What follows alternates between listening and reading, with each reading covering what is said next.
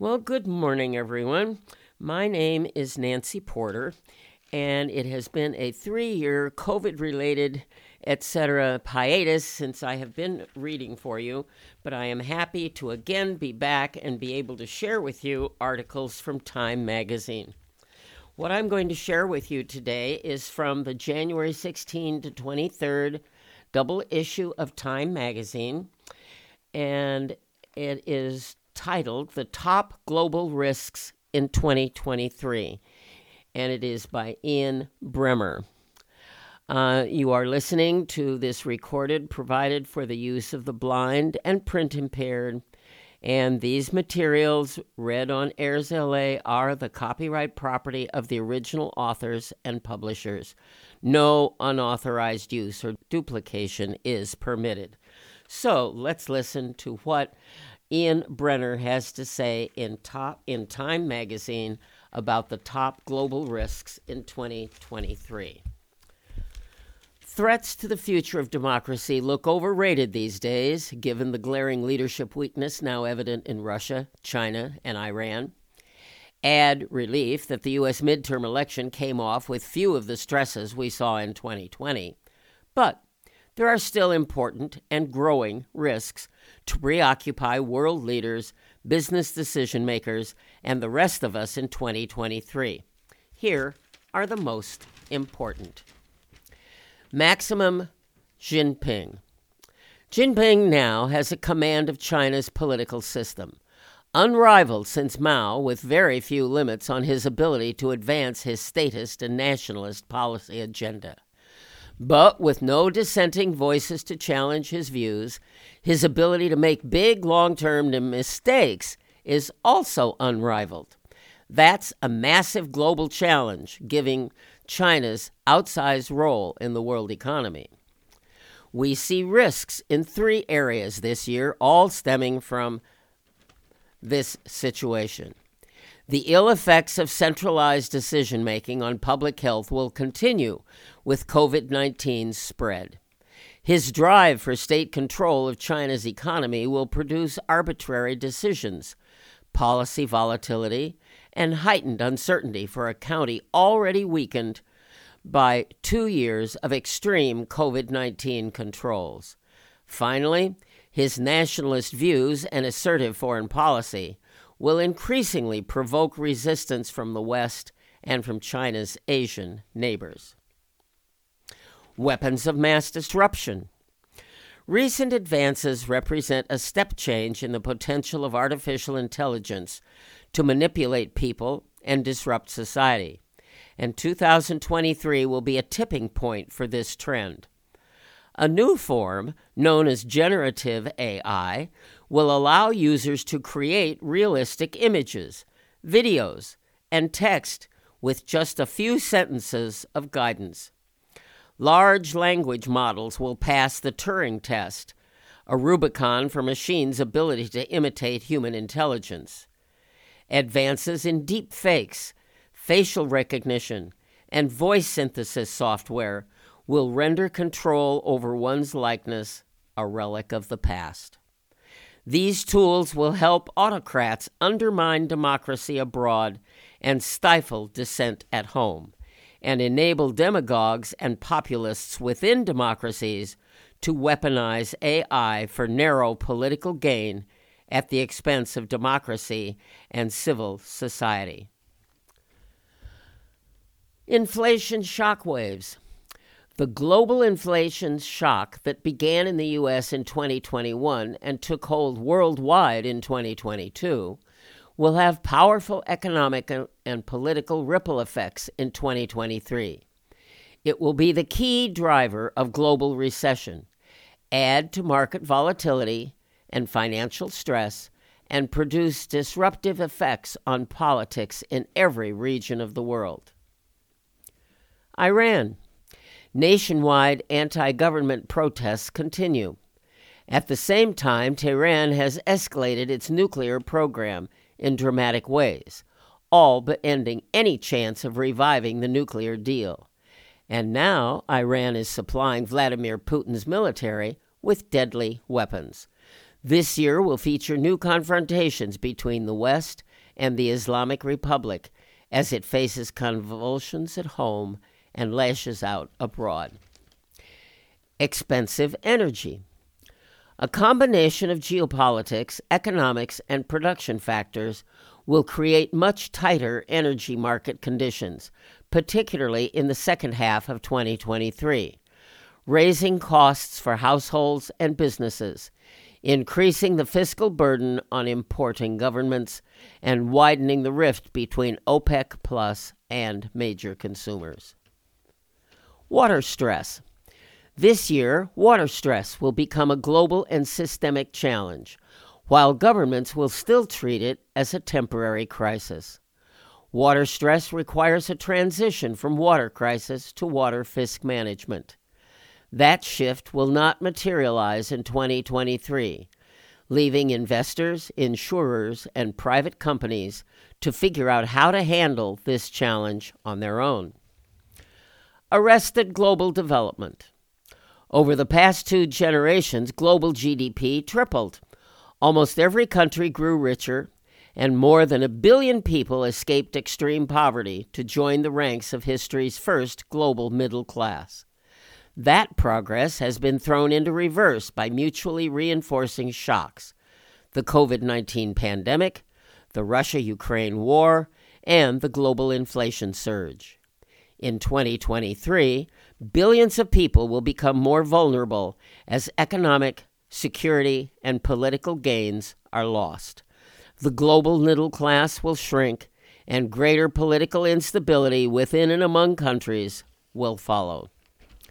Divided states of America.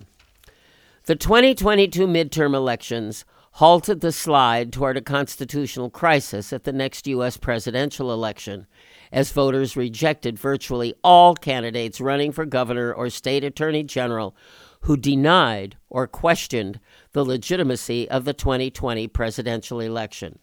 But the U.S. remains one of the most politically polarized and dysfunctional of the world's advanced industrial democracies heading into 2023. Extreme policy divergences between red and blue states will make it harder for U.S. and foreign companies to treat the U.S. as a single coherent market, despite obvious economic strengths, and the risk of political violence remains high. Rogue Russia. A cornered Russia will turn from global player into the world's most dangerous rogue state, posing a serious and pervasive danger to Europe, the U.S., and beyond. Bogged down in Ukraine with little to lose from further isolation and Western retaliation, and facing intense domestic pressure to show strength, Russia will turn to asymmetric warfare against the West to inflict damage through 1,000 paper cuts rather than by overt aggression that depends on military and economic power that Russia no longer has. Putin's nuclear saber-rattling will escalate. Kremlin-affiliated hackers will ramp up increasingly sophisticated cyber attacks on Western firms, governments, and infrastructure. Russia will intensify its offensive against Western elections by systematically supporting and funding disinformation and extremism. Attacks on Ukrainian infrastructure will continue. In short, rogue Russia is a threat to global security, Western political systems, the cybersphere, and food security, not to mention every Ukrainian civilian. And these smaller articles are reported by Solanke Berga and Mariah Espada.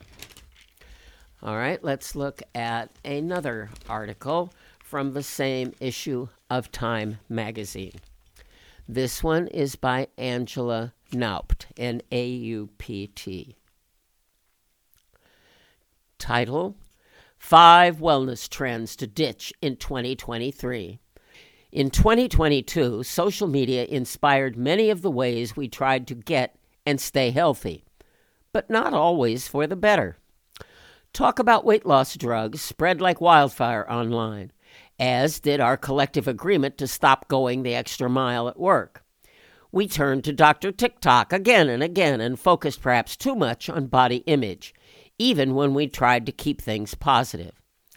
This new year is the perfect time to reevaluate these habits, experts say. So here are 5 wellness trends you'd be better off ditching in 2023, plus healthier alternatives. Number 1, weight loss shots. Ozempic and Wegovy, 2 injections that are used to treat type 2 diabetes and obesity, are hot commodities, even among people without those conditions. There are people on Reddit and TikTok and other platforms hearing about it, says Dr. Andrew Crafton, a clinical associate professor in metabolism, endocrinology, and diabetes at Michigan Medicine. But they are not meant to be used willy-nilly. These drugs turn down appetite, leading to weight loss. But people who stop using them typically gain it right back.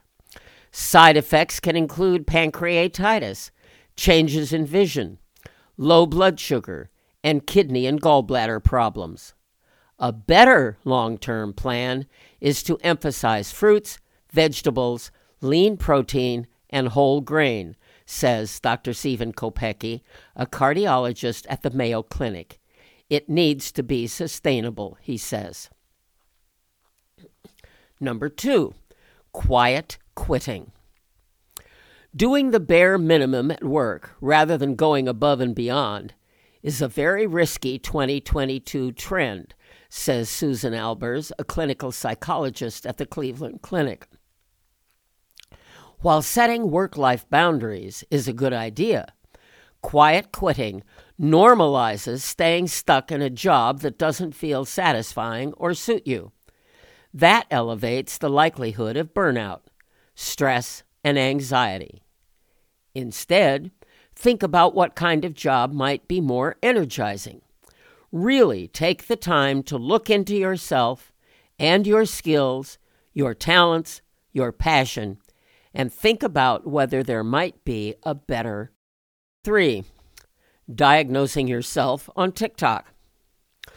TikTok users are bombarded with mental health content, leading many to diagnose themselves with whatever condition resonates the most. We see a lot of misinformation being spread, says Kate Kowalczyk, a therapist who practices in New York and California. Combine that with difficulty accessing mental health care in the U.S., and it's a recipe for self-diagnosis.